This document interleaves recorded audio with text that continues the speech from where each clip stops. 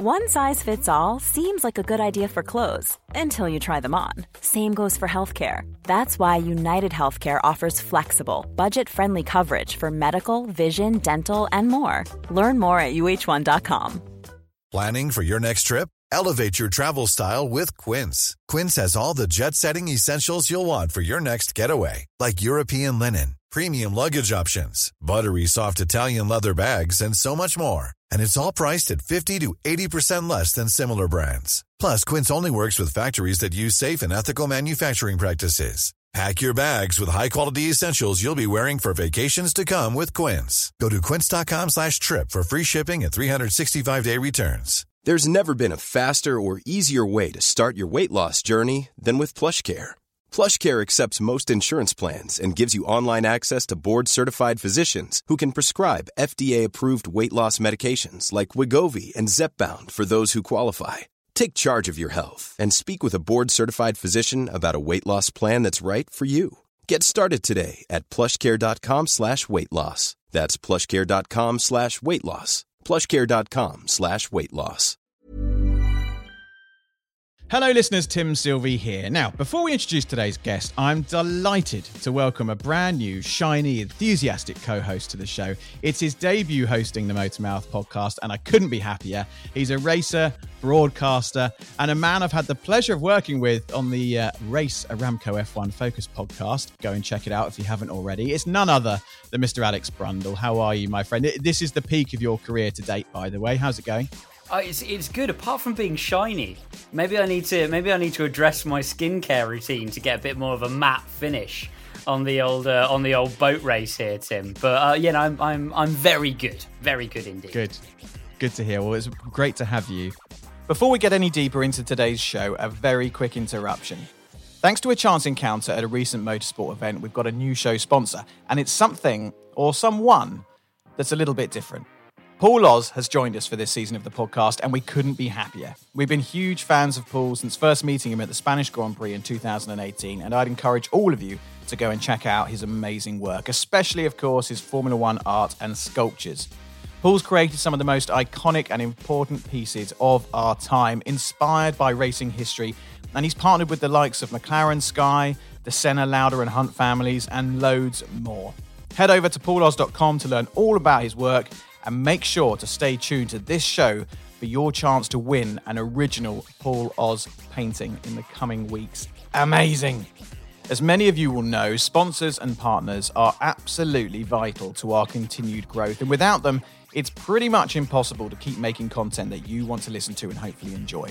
We can't thank Paul enough for agreeing to join us, and we look forward to loads of fun with him over the course of this season. Today, we're joined by a man who's spent the last decade presenting, reporting, and most recently podcasting. He's worked for the likes of BBC Radio 1, LBC, Talk Sport, Virgin Radio, 5 Live, and Capital FM. But we know very well that his passion lies in Formula One, and he's now host of The Fast and the Curious alongside Betty Glover and radio royalty Greg James. We're here to learn about his life career, thoughts, and opinions. Christian Hewgill, welcome to the Motormouth podcast. Tim, that might be the best introduction anyone's ever given me for anything. That was brilliant. I'd like you to introduce me to everything I do. That's fantastic. Thank you. I'll just follow you around and introduce you to people randomly. That was very a Knight's Tale, Tim. that introduction. A broadcaster witnessed by broadcasters. Christian, where are you joining us from? My little anyone who lives in London will know the concept of a bedroom can be generously described by landlords. So what is officially my spare bedroom, but we worked out if you were to actually put a bed in this room, you wouldn't be able to open or close the door. So it's my little working cupboard which literally fits in a desk and a rail of clothes. So yeah, it's since the pandemic, it used to be a storage room, and it's now just like my little office cupboard, which is does the job. So yeah, my little office in South London. Very good. Now we must first touch on your appearance at our karting event, which we had recently. I don't think I caught up with you afterwards. How did you get on? Well, I apparently didn't do too badly. I used to race karts, which I know we're going to talk about a little bit in a bit. And I'm very realistic about my own skill sets. Like, I was never going to be a massive racing driver. I was a I was a fine kart racer. I didn't set the world alight. I wasn't terrible. I was fine. But I went quite cold turkey when I finished racing, because as anyone who listens to this podcast who has raced knows, when you stop racing, it's hard. You miss it. And so I really tried to move on. So that was the first time I'd raced on a proper circuit for 13 years. And the first time Wilton Mill, where we were, was my home club circuit. On the last weekend of every month, we're always at Wilton Mill. So considering the team I was with, who are still racing drivers, I was going around doing qualifying times in the 1 minute 5s. And they said, if you can get into the 1 minute 2s today, if you knock 3 seconds off over the course of the day, you've done well. And by the end of the day, I was doing consistently low 101s. So I was really pleased with myself. I was like, for a 13-year sabbatical, like a longer sabbatical than Mika Hakkinen, I was quite pleased with myself. Did you find it? So it came back over the course of a day then? Everybody always says it's like riding a bike, but I get to the end of every winter, Christian, before I go racing again for the next year. And I know I've heard even the legendary likes of Lewis Hamilton say this. They get in the car and go, oh, I can do it still. Oh God, that's a relief. So it's lovely to hear you say that and allay my fears that it would have come back. It did come back, considering how different my life is compared to 13 years ago. It didn't feel like 13 years at all. Like, here I am going into turn 1, that left-hander again at Wilton. But Alex, you'll have had plenty more experience of this than me. The thing that was the adjustment for me was, obviously, they're very different karts to what you'd race if you were in Rotax Max. And if we were in Rotax, you wouldn't take a massive chunk of turn 1 because you'd knock the chain off your sprocket for a start. Yeah. And all of a sudden, I've got the guys on my team going, yeah, take a great big chunk into turn 1. So it was the learning to drive, because I've only ever raced Rotax, learning to race a different vehicle was very new for me, and the different things you can get away with from one vehicle to another. But it did, yeah. I remember I didn't disgrace myself, and for me in any competitive sport, that's the level I aim for, and I achieved that, so that's fine. Well done. Well, I hope you enjoyed the day, and actually, coincidentally, and this wasn't planned, you did actually race against Alex back in the day, didn't you? Yeah, well, I did. I've mentioned Wilton Mill Kart Club was my home circuit, and the last weekend of every month.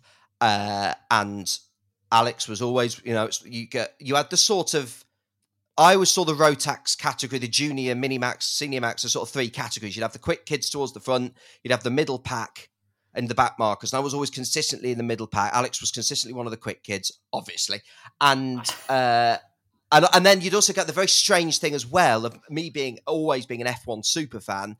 I can vividly remember one weekend after the Monaco Grand Prix when we were at Wilton, and Alex being stood with his dad next to me on the grid at Wilton. And I'm thinking, Martin's had 2 contrasting weekends. This time last week he was doing his grid walk in Monaco. Now he's stood in the pouring rain in Northamptonshire at Wilton Mill. It's like proper motorsport. So yeah, I remember racing against Alex very well.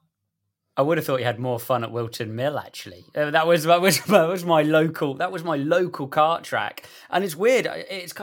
We kind of had a really similar journey though in many ways, because I didn't actually do that much karting. Wilton Mill Club Championship was it. Yeah. We never threw because you remember back in the day, you could kind of keep things pretty sensible. Money-wise, if you only did the clubbies, but then as soon as you jumped up into that kind of world championship, British championship level, you had to be with a team, didn't you? It was back in the day where you could really still do a bit of dad and lad karting. So when you stopped karting, you headed off to Nottingham Trent to do a bit of broadcast journalism. Did you always feel when you were racing that the media direction of motorsport was where you wanted to go, or did you still want to be a racing driver at that point? I would have thought. I did. Everything you've just said, Alex, you hit the nail on the head, because we were very much lad and dad. And as you say, if you weren't with one of the big teams, there was a bit of a ceiling you could reach. And I had sponsorship, and my mum and dad were amazing at fundraising. Came from a very working class background. We scraped the money together, but it became obvious that we weren't going to go any further with the money we got. So, and I had at that point started to, this is age 19, 18, sort of realised, actually, I really do want to be a broadcaster. So I decided I'm going to go to uni. I'm going to put my eggs in the broadcasting basket, and this is where I'm going to go. So it was from there. But so I did leave karting behind. But I did want to point out, and I must do this because I just spoke to my dad before we joined this recording, that he reminded me, Alex, of the last time we had a conversation with each other, which I'd forgotten all about, but now remember vividly. And this was at Wilton Mill, where we were for the Motorbath Charity podcast. And Alex, the last time we spoke to each other was in the clerk of the course's office. And I can remember this so vividly. It was an A final, and Alex, you'd started towards the back, I'd started towards the middle, and in turn one, Alex had tried to go on the inside to turn one. Alex, you know the corner I'm talking about at Wilton Mill, the sort of S-bend first corner, but that had left you on the outside into turn two. And there was a big runoff curb there now, but that wasn't there in the past. And you were in the gravel and in the wall. And I was like, it's one of those where you're like, I might get in trouble there. And I think it ended your race. I'm convinced it ended your race. But we went into the clerk of the course's office, and I was being given full bollocking by the clerk of the course. And Alex turned around and went, no, I went round the outside. It's always a risk in there. I'd have done the same thing. Must have been a good punt if you got me all the way to the wall. Oh, yeah, you did. But Alex, you were lovely, and you were like, no, fair play. I tried it. It didn't work. That's that. And I was like, what a nice man, because my goodness me, in karting, I don't think I race against a lot of people that would have been like, yeah, he had me off, and it'd have been points on my license and given a place penalty, etc. But Alex, you were very lovely in that you were like first corner instant, tried it around the outside. We shook hands and then spoke to each other 13 years later on a podcast. So, Alex, thank you for that. You never got to say it, but what a lovely thing you did. I kept my position thanks to you, and you were very nice about it. What a gent. What a gent. He's not like that anymore, Christian. He's an absolute nightmare. Now, if you crashed into him now, your life would be in danger. And that's why I didn't get further in motorsport, folks. No. There. Alex, I was in the midfield. That's why I wasn't up at the front. We're on the same wavelength. You got further than me. But good days. Now, Christian, you're a Racing Pride ambassador. We had Racing Pride at the karting as well. We had the stickers on the kart, and you joined us in the commentary booth with another Racing Pride ambassador, Chris Stevens, as well. You know, you're obviously openly gay. You're part of the growing LGBTQ plus community in motorsport, which feels like it's heading in a really positive direction. When did you come out, and what impact did that have on your life? Yeah, Alex mentioned that when I finished karting, I went to uni, and as I say, it was around 18, 19 I stopped racing. But it was probably around the time I started karting, age 13 or 14, I raced for about 5 years, that I realised I might be gay.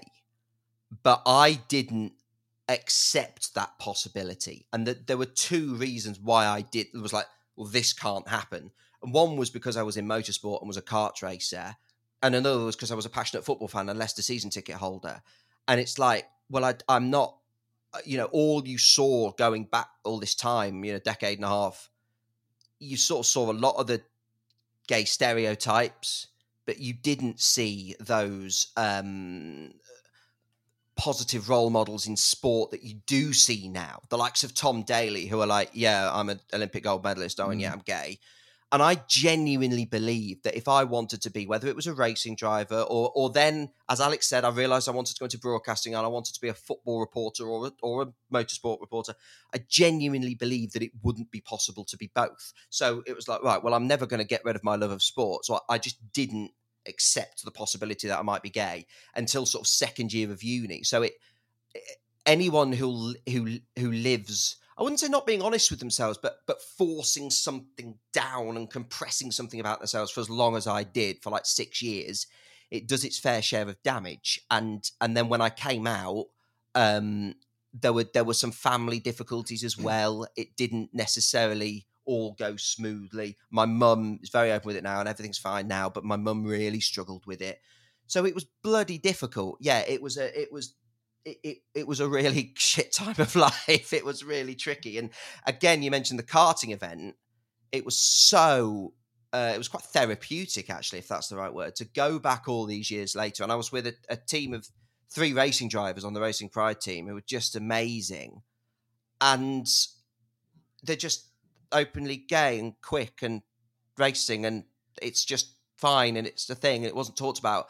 And I remember again speaking to my dad on the getting the train home, being like, I couldn't have even dreamed, or wouldn't have even dreamed, of being open about my sexuality in motorsport. So I'm massively proud to be a part of Racing Pride, because it's just so important for people to be, whether you're a gay sports broadcaster, a gay racing driver, whatever, LGBT plus and whatever you want to be, to say, yeah, I'm gay and it's fine, because I genuinely believed it wouldn't be. And there are still people that genuinely believe you can't be gay and be a sports broadcaster. So I'm very proud to be a part of Racing Pride. Yeah, we know Racing Pride do fabulous work, but are you? I mean, it's something that really can only be experienced firsthand, kind of as yourself, isn't it? Are you happy with the journey that inclusivity is taken in motorsport? I mean, from a driver's perspective, I can only imagine that being incredibly challenging. Culturally, incredibly challenging from even a facilities perspective. Everything, the setup is still, for me, not really there for the inclusivity that I would like to see in the sport. How is it for you now, Christian? Firstly, what you perceive from a driver's perspective and from a broadcaster's perspective in terms of, you know, the rise of inclusivity in motorsport. I think motorsport's on a really good path, and it's doing really good things. And the way Racing Pride has grown so quickly in the last 3 years to be a properly international group says a lot about that. And I think as I said, my career now is fully motorsport, but before I was a sort of jobbing news and sports broadcaster. I've done a lot of footballs, and football's my sort of other specialism. And you look at when the World Cup went to Qatar, and there was all the arguments over should they wear the rainbow armband, for example. And it became apparent that if they did, the players would get booked. And I think for a gay guy, I had quite a controversial view. I was like, look, don't get yourself booked. It's a ban. It's not going to change a thing. Just don't get yourself booked. But I was like, but what would be good is if, say, the England captain had gone into the press conference after the match and say, oh, by the way, we didn't wear the band, but we just want any of our LGBT fans to know, you know, we're playing in a really difficult place for LGBT people. We are with you. We'd support you. But they didn't do that. You know, nobody had the bottle to do that. Whereas you flip that with the likes of Formula One, and you've had people like Sebastian Vettel and Lewis Hamilton get to, say, when they got to the Hungarian Grand Prix, I think it was in 2020, I could be wrong. It was 2020 or 2021 when Hungary had a lot of problems with what was effectively a sort of Section 28 style bill that had been introduced by their government, was basically said, we're not going to teach anything about LGBT people. And the fact that Lewis turned around and Seb turned around and said, no, I don't think that's right. And the fact that obviously Seb's retired now, but Lewis continues to do so, that has moved the conversation on so much. And I was very fortunate to talk to Lewis about this when we launched the Fast and the Curious in February. And I just said to him, you know, I hope you realise how impactful it's been, because Alex, it has moved those conversations on. I agree with you, there's so much to go, but those big figures saying, by the way, this needs to be better, it has pushed motorsport on, and I think it is doing a better job than football. There's lots more that can be done, you know. And Alex, you mentioned the environment, the atmosphere. I remember some of the things that were keeping me from sort of even thinking about being gay was, I remember once a year Wilton did a sort of Brazilian event where they had like Brazilian grid girls, and all the talk was like, are you excited? And so, no, not really, I'll be honest with you. But again, stuff like that, it's like, oh, this isn't a place for me. And now there is much more understanding of that, I think. So I agree with you, Alex. There's always a long way to go, but it's moving in the right direction, I think, thanks to the sort of pioneering work of those big names at the top. And I'd implore and encourage other big names to do what Lewis and Seb do, because it makes such a difference. It moves the conversation forward such a lot. It does, and there are some teams obviously doing more than others, which is to be expected. And Aston Martin seem to be fairly vocal in their support of Racing Pride, and I think that's probably in no small part down to Matt Bishop, who's obviously gone, and he's left the team now, but was very influential at Aston Martin, and that sort of legacy that he's left has continued, and they seem to be a very active and proactive team across the board. I mean, they were very supportive of the karting and the charities that we had the Brain Tumor Charity especially, and they seem very forthcoming with anything Racing Pride related. Do you feel Aston Martin is sort of leading the way out of the Formula One ecosystem? I think they led the way, definitely, because, as you say, because Matt, so for anyone who's not aware, Matt Bishop is the former Chief Communications Officer at Aston Martin. He's also worked many teams in the past, at McLaren famously as well, and is probably the most influential openly gay guy in the F1 paddock. And Matt pushed forward this an awful lot. And then Alpine did a really good job as well. And sort of, they were, I think, off the top of my head, the second or around then team to sort of say, yeah, we'll get involved with Racing Pride. And then credit to Mercedes as well, who also put the rainbow badge on the car. Red Bull have also recently invited Racing Pride to come in. I was fortunate enough to go to Red Bull a couple of weeks ago to talk to some of their teams. So more teams are getting involved, yeah. And Aston Martin certainly led the way in the early days. I just think it's, what you get with F1 being such an international sport is you get the thing of, well, we don't want to mix sport with politics, particularly where there are commercial interests for some of these teams. But it isn't politics, is something I always say. It is people's lives. It is people being able to live who they truly are. So I hope other teams are brave enough that even if they have got, say, for example, Middle Eastern commercial interests, to go, actually, no, we do support you, because it honestly makes the world of difference, because it makes people who are struggling in their teenage years, or even beyond that, people come out at all points of life. It makes you look at teams getting involved and you go, oh, okay, so it is possible for me to be who I am. Because trust me, it's such a heavy burden trying to block who you are, and that sort of thing costs lives ultimately. So it's not politics, it's just being able to be who you actually are and be open. Little things like your girlfriend or boyfriend being able to come and watch you when you're racing. Again, racing drivers have had to hide that. Little things like, a straight male racing driver mentioning their girlfriend when you're chatting with your mechanics. Again, these little secrets that you have to keep takes such a toll. So the more the teams and drivers get involved from the very top and say, we're here, we support you, and this is, motorsport can be an inclusive place, the more it filters down. Like anything in Formula One, even technology filters from the top down. So I hope more of the teams get involved. Yeah, I think also, from bringing it hard, bringing it into the sporting perspective of everything as well. Anybody who recruits for motorsport at the moment will tell you how difficult it is. Right now, as we sit here in 2023, there is a real crisis going on in motorsport around finding good people who are capable in their roles to run racing cars. And drive racing cars, maybe less so drive racing cars, there's a bit of a queue for that, but run racing cars and engineer them. And the ultimate evil of recruitment is narrowing your base of prospective talent, and in narrowing that base, or in making an environment where a number of those people wouldn't feel comfortable to come and work for you, or are unable to deliver the full apex of their skill and ability, you are costing yourself performance. There is no argument against that. That was one of the points that one of the big bosses who I was talking to, I think it was Red Bull Powertrains, actually, when I went to Red Bull with Racing Pride a couple of weeks ago, said there were some estimates now. Look, LGBT plus people have always been here. They've just not always been confident enough to be open with who they are. There's always been transgender people. There's always been lesbian people. There's always been gay people, whatever. But there are modern estimates that suggest up to a third of people, young people, so people under the age of 30, 40 nowadays, identify in some way LGBTQ+. So if you have up to a third of people ostracized from an industry like sport because they don't feel it's for them, exactly as you say, Alex, it's such a good point. You're missing out on potential talent. And again, I've interviewed people from F1 teams about this subject, and they've gone, listen, I don't care about their sexuality, and that's not a negative thing. It's just that I want the best people.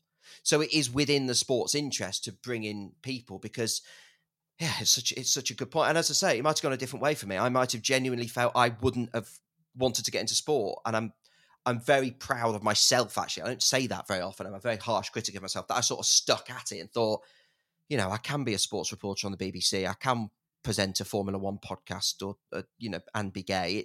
Because you can. And in the same way you can be an engineer, a mechanic, a race strategist, whatever. You can be LGBT plus and whatever you like.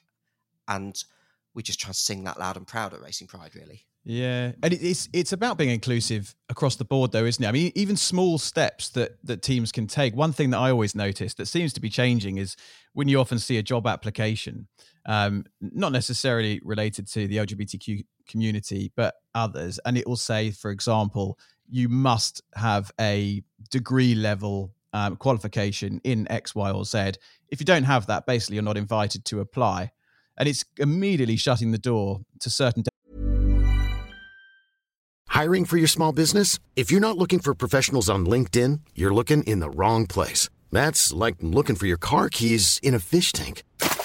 LinkedIn helps you hire professionals you can't find anywhere else, even those who aren't actively searching for a new job but might be open to the perfect role. In a given month, over 70% of LinkedIn users don't even visit other leading job sites. So start looking in the right place. With LinkedIn, you can hire professionals like a professional. Post your free job on linkedin.com/people today. Hey there, it's Michelle Norris. I'm host of a podcast called Your Mama's Kitchen. When I travel, I'm usually looking for a way to find a taste of home when I'm not at home. And one of the things I love to do when I am at home is entertain. And Airbnb allows me to do that. When I was in California recently, I rented a house that had a great kitchen. And when we were sitting around the table, we're all thinking, we're in someone else's house. Someone could be in all of our homes as well. If you have a home, but you're not always at home, you have an Airbnb. Your home might be worth more than you think. Find out how much at airbnb.com/host.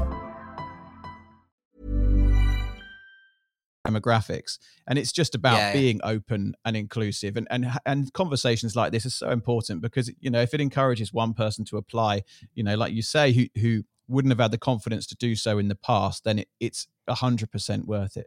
But look, Christian, let's move it on. I do want to talk about your new podcast. You've obviously been in the media space for some time. We mentioned earlier, Formula One is your passion, your thing, and hence that's led you to The Fast and the Curious, which you're doing with Betty Glover and Greg James. My wife is infatuated with Greg James, by the way. So if you ever have the opportunity to bring him along to an event, she will probably run off with him and try and have his children. But that's for another day. Don't introduce him to Tim's wife. No. It's also worryingly far from the first time I've heard that as well. So yeah, people love him. That. I get it. I mean, he would turn me, to be honest with you. But tell us about how that came about. How did the opportunity come about? And I'm interested who came up with the name, because Motormouth gets quite a lot of compliments for its name. And Chloe, my wife, came up with the name. I have no bragging rights for that whatsoever. So how did it come about, and who came up with the name? So as you guys mentioned earlier, when I left motorsport, I sort of traveled through the media and ended up working in different TV and radio stations, and started working at Radio 1 in 2017 on Newsbeat, which is the sort of news and sports service for Radio 1 and 1 Extra. And in the last couple of years there, I started to cover doing the news on Greg James' breakfast show, the news and sport bulletins in the morning. And there was one morning, and by the way, I am not a morning person, and this shift started at 4 o'clock in the morning. So my alarm was going off at 3 o'clock in the morning. And anyone who worked with me saw the very worst of me, including the way I dressed. It was a case of grab anything I could find. And there was one particular morning I'd got some motorsport merch on, and I think it was a Christmas gift, like a Mercedes sort of gym top style. And I walked into the studio every morning. You'd go in and fire up the studio for the morning and check it was working. And Greg was in his studio, and we could see each other through cameras. And Greg came in my ear and said, "Good morning, Christian Hewgill. You've come dressed to work as Toto Wolff today." And I was like, and I'd spoken to Greg lots of times about cricket and that sort of thing, but I was like, oh, Formula One fan. He was like, big Formula One fan, yeah. And Greg's a massive sport person. And that was it. We then just started chatting about Formula One. And I knew I was leaving the BBC and knew I was leaving Newsbeat. And I always did F1 stuff when the time was right, but I wanted to go out with a bang. So I pitched to the BBC to send me to Bahrain to do the 2022 Bahrain Grand Prix. And I did inserts into Greg's show from that. And then Greg was kind enough to text me and say, oh, well done, lovely stuff. And then when I made it clear that I was leaving the BBC, on the day I announced I was leaving, Greg said to me, let's start a Formula One podcast. I want to find out more about it. He was a casual fan who wanted to find out more. And we started talking about it from there. At the same time, I started to talk to Formula One, because I do a podcast for Formula One themselves now called Formula Y, which explains the sport, sort of answers a why question every week and digs quite deep. So I started to talk to F1 about that project, started to talk to Greg about that. And in terms of the Fast and the Curious, we didn't think there was many F1 podcasts out there that were unashamedly presented by people who didn't know everything about the sport. We wanted, and there's so many new F1 fans at the moment through the 2021 title battle, through Drive to Survive, that we wanted to sort of say, like, me, Christian's a massive geek. Greg and Betty are more curious. Let's go on this journey together. And that's how it came up. And the name, Greg was like, listen, names are my thing. That will just form over time. We started talking about it in sort of May last year. By 2 weeks from launch, February sort of this year, we didn't have a name. And it was starting to annoy all of us. And there's this amazing ex-Radio 1 producer now called Jacob Reichardt. And Greg said, Jacob knows nothing about F1. And Greg was like, but he's just a creative man. Greg was like, Jacob, because we were going to call it break time. Break like B-R-A-K-E. The drivers joining us for a chat on their breaks. Breaks cuz cars. And Greg was like, I'm not sold on it. Greg says to Jacob, you can come up with anything better. And Jacob went away for a day. We'd been talking about it for like 9 months and went, about the Fast and the Curious. And it was like, that's it. That's it. So this shows you how good creative people like Jacob are, when we'd spent 9 months thinking about it and Jacob just came up with it. But yeah, it's gone from there. And we've been so fortunate. And I say with Formula Y, the F1 podcast, and with the Fast and the Curious, I work on both simultaneously. They're both very different beasts, but they're both going down well, which is lovely. And it's enabled me to move from doing news and sport to talking about Formula One full time, which is a bit of a dream come true, to be honest with you. Another short interruption to remind you to check out pauloz.com, the man behind some incredible pieces, including 2 stunning bronze statues of the late great Ayrton Senna, which he made working with the most prestigious bronze foundry on the planet. But he does way more than just sculptures. Oh yes, his canvas artwork has been showcased all around the world at F1 races, galleries, and in private collections. If you'd like to speak to Paul about a project, please do reach out to us directly and we'll put you in touch. You might even benefit from a tidy little Motormouth discount. Right, back to the show. So by way of thievery and pure stealing of content from your forthcoming podcasts, talk to us about your current view on F1. Are you enjoying this kind of era of Red Bull dominance? Is there enough racing for you behind? What do you reckon about the most recent set of Grand Prix, Christian? I feel like in terms of the most recent set of Grand Prix, we've had good races this year, whereas we've had very few that was an absolute classic.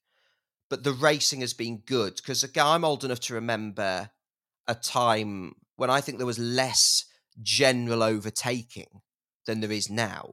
So if you look at the last Grand Prix in Canada, there were so many lovely midfield scraps. And for me, it was a really entertaining Grand Prix and lovely stories that, you know, Lando battling through, the Ferraris battling through, Perez battling through, Alex Albon.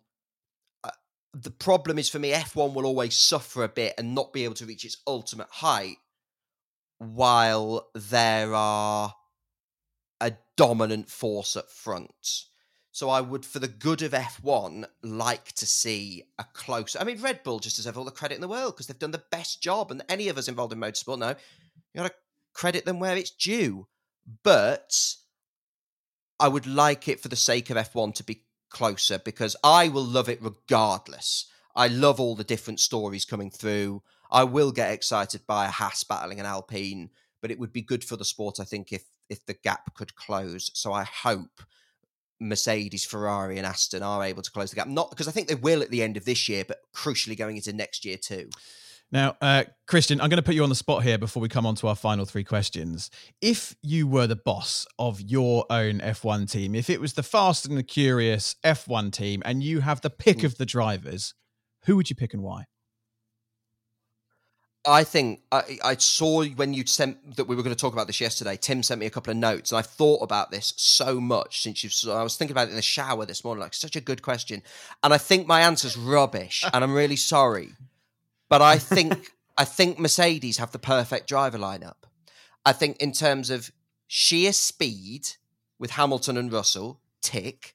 Two drivers that get the most. All right, George buggered up in Canada, rare mistake. Everybody makes a mistake, we'll let him off. But take that aside, two drivers who always get the best out of the package. You don't, Checo isn't getting the best out of the package this year. Lance Stroll isn't getting the best out of the package. The two Ferrari drivers are both making mistakes. They've both got the level of experience to get the best out of the package. They're both quick, but they don't Webber, Vettel style, Hamilton, Rosberg style bicker with each other too much. I just think it's the perfect balance. I actually think Mercedes have the perfect driver lineup. And it's tempting to go, I'll have Verstappen and Norris. But I reckon that could be explosive and you get into Verstappen-Ricciardo territory. They're not... I think the fact that Hamilton and Russell are in different stages of their career makes a lot of difference. So in terms of speed and getting the most out of the package and team harmony, I would team Fast and Curious, I'd sign Hamilton and Russell, I think. You look at it, though, in the world of modern F1, and you look at where Red Bull are in the Constructors' Championship as well as in the Drivers' Championship. And you've got to ask yourself, do each of these teams only actually really need one driver that actually performs? They only need one driver who performs at 100%, because I actually think, it's a controversial view, possible. I don't think it's that controversial, actually, is it? I think deep down, Christian Horner wants Sergio Perez to perform at about 80%, 75%. I think Christian wants Checo to be there on the podium, but he doesn't want him to be too close to Max. And the first couple of races this year, it was probably like, don't quite be this good. Because then you get into Hamilton, Rosberg territory, Ricardo, Vettel territory, where it's a bit too close. So I think you're right, Alex. I think they need either that rarity where the drivers will fight cleanly and get on, like Hamilton and Russell seem to, but Rosberg was a bit too good for Mercedes at the time. So I think you're absolutely spot on. I think they need someone who's good, but not that good. Don't be that good, because that becomes a bit difficult to manage. So I think you're right. But look at Aston Martin's position in the championship. They should have settled seconds. They should be comfortably second for the pace of their car. And they're not. And that's because if you look at Lance's points total, I think it's a real headache for Aston Martin, what with the management of the team. Because I think, Lance seems a lovely guy and he's done some good things in his career. And I've not historically been one of the Lance Stroll haters. But he's being outperformed by Fernando to such an extent that he's the other way to that. He's not quite good enough. Yeah, he's unfortunately Lance is very much the shrinking violet at the moment, isn't he? He's being put to the sword big time by Fernando, which is kind of depressing to see when you think where they could be, like you say, if they had two world-class drivers up there. I'm going to bring in our final three questions, Christian. These are brought to us by our lovely new sponsor, Paul Oz. Head to pauloz.com to check out his incredible art and F1 sculptures. They are honestly amazing. We'll soon be running a listener competition to give away a Paul Oz original. So that's worth a considerable amount of money. So keep an eye out for that on our socials. Alex, I didn't prep you for the final three, so I'm just going to hope that you're going to wing it. But if you've got your notes in front of you, you'll be fine. If not, just make up a question. I'll go first to give you a minute to find the notes. Christian, what's got you excited at this very moment? It could be motorsport related or something completely random. The British Grand Prix. It's my first time going to the British Grand Prix. In all my other races as media, I've been there for the BBC. This will be my first time going for the Fast and the Curious and for Formula Y. And for the first ever time, we're doing on the Fast and the Curious, we're doing a live show. So we're going to be on the stage, and our special guest is Gunter Steiner. And the amount of times I've stood watching the Silverstone main stage and seen people like Tom Clarkson interviewing the drivers and gone, I'd love to do that. That'd be cool. and I've always wanted to do a podcast in front of people with some reaction. So I'm so excited. I love being at Grand Prix, to be around geeks like me. So to be in front of those people on a stage and having fun with the crowd and talking to Gunter Steiner, who's brilliantly mad, with Greg and Betty, I'm so excited to do that. So yeah, going to the British Grand Prix and doing a podcast on the stage is really getting me excited. I'm very much looking forward to that. That sounds fantastic. Now, Alex, did you manage to dig out your notes? Do you know what question number 2 is? I managed to dig out. Oh yes, question number 2. I've managed to find. What is it? Go on, tell me. Is it? Do I answer the first one or do I answer the second one? You just ask the second one. Oh, I ask the second one. Oh yeah, no, I'm doing the guest host bit. Cool. Yeah, you got it. You're in charge now, Alex. This is I'm in charge. Who let me steer this ship? I know. How much of your success do you put down to luck and the right place, right time? Why have you given me the long one, Tim? How much do you put down to downright hard work and grafting? Tim's testing his new driver recruit. I'm impressed. I think this is, again, I've mentioned him 3 times in this podcast. My dad's such a inspiration to me, and his values and his ethics form who I am. And one of his catchphrases that is you make your own luck. And I think you do have an element of luck. Of course you do. But I think by working hard and putting yourself in the right place at the right time, you make your own luck. So, I've had a couple of opportunities where I fell into being able to Formula One broadcasting and been lucky. But I really do my homework with Formula One. I watch old races to improve my knowledge. I really try and absorb and soak in every bit of it. And if I see other broadcasters where I think they're better at that than me, then I'll think, that's something I need to work on. I'll work on being able to reel off, this happened. I remember when Felipe Massa did this in the 2012 British Grand Prix. So I'll that ability to just reel stuff off, I'll work on and improve on. So that if I do find myself lucky enough to host something, I've made my luck by being able to sort of swim rather than sink, not sink rather than swim. So yeah, I think you make your own luck. If you work hard, I think luck should follow you. I feel like that was a rambling answer for someone who's supposedly a broadcaster. Does that make sense in any way? Yeah. Complete sense. Yeah, and I concur. I can totally agree with you. Our final question for you, Christian, before we let you get on with your day. And again, this doesn't need to be related to motorsport. It could be something far more generalistic. What are you scared of? What am I scared of? I'm gonna go with the first thing that jumped into my head, which is spiders, and it's a rubbish answer. There's no reason for me to be afraid of spiders, but I really am. And I live in a flat, and we have this. Which is so boring. I'd like to apologise. So yeah, listen to the Fast and the Curious and Formula Y with me, the most boring man on the planet. But I want to talk about my gas meter because we got a smart meter installed, but it doesn't get any bloody signal. So I'm still having to manually, input gas meter readings. And it's in this little box at the front of the flat, which is full of bloody spiders.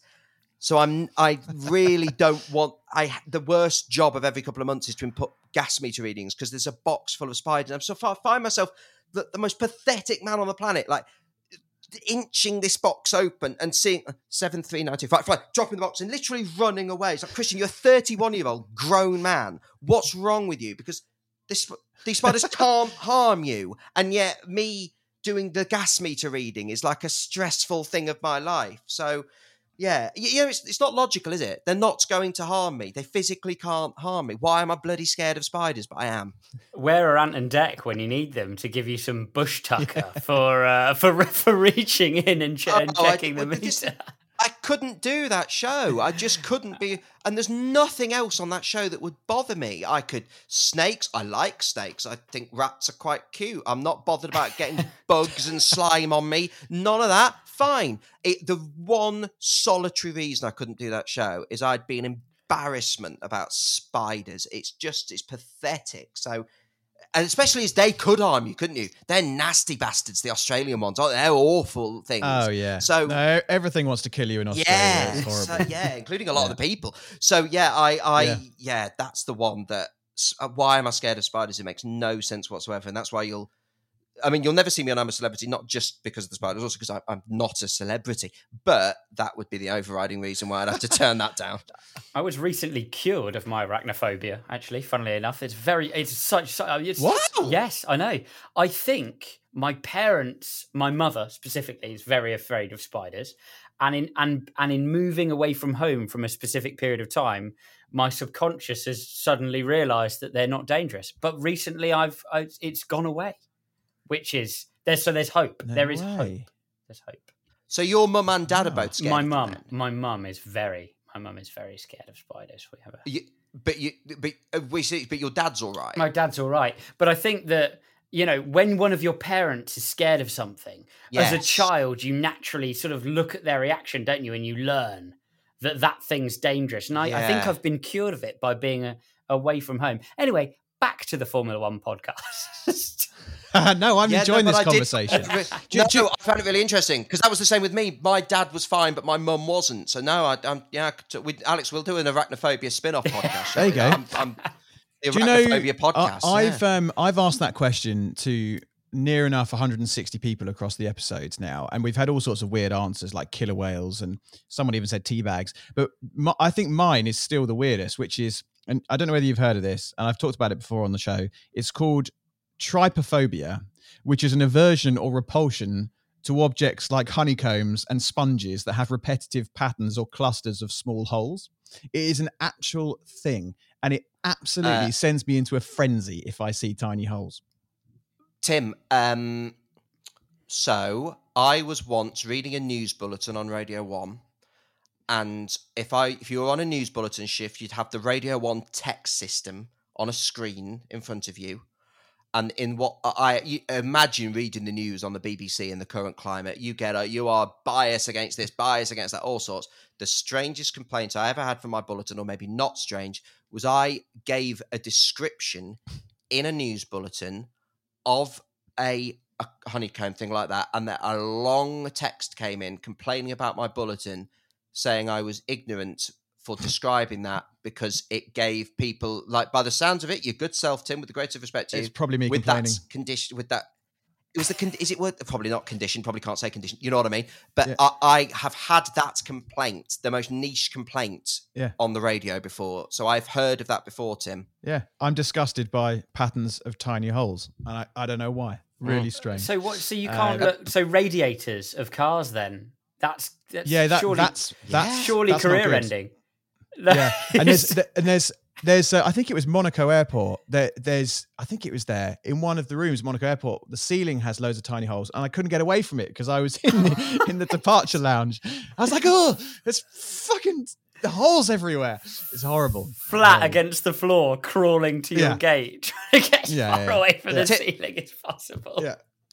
Yeah. Tim, can I ask you a question that's I've not asked anyone on a podcast before? Sure. What are your opinion, therefore, on crunchies? Well, I don't mind crunchies because they're quite irregular holes. They're not like matching patterned holes. So that's okay. I can tolerate that. Could you watch Blockbusters as a kid? That was okay because they're quite large holes. Tennis?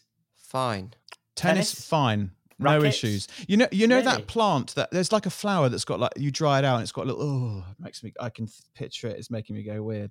There's certain things that just really sets my skin off. And I'm not like this is really common. I mean, I bet you'll have friends that have this, and I'm not a weirdo. Well, yeah. Yeah.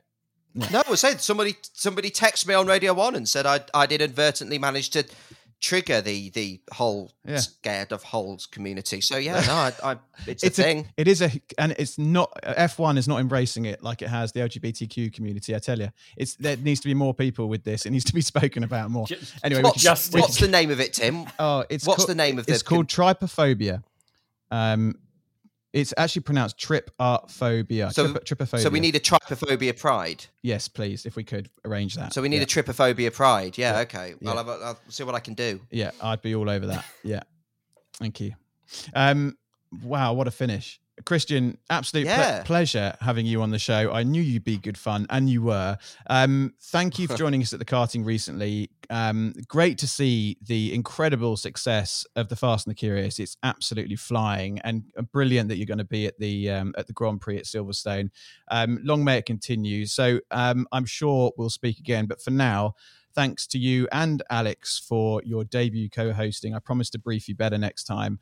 And thanks for joining us on the Motormouth podcast. Oh, it's guys, my pleasure. I've really, really enjoyed it, and thanks for having me at the karting event. It was such a great day, and gave me the chance to drive around Wilton for the first time in 13 years, and also raise some money. So it was fantastic. Really appreciate you having me on, guys. Thank you.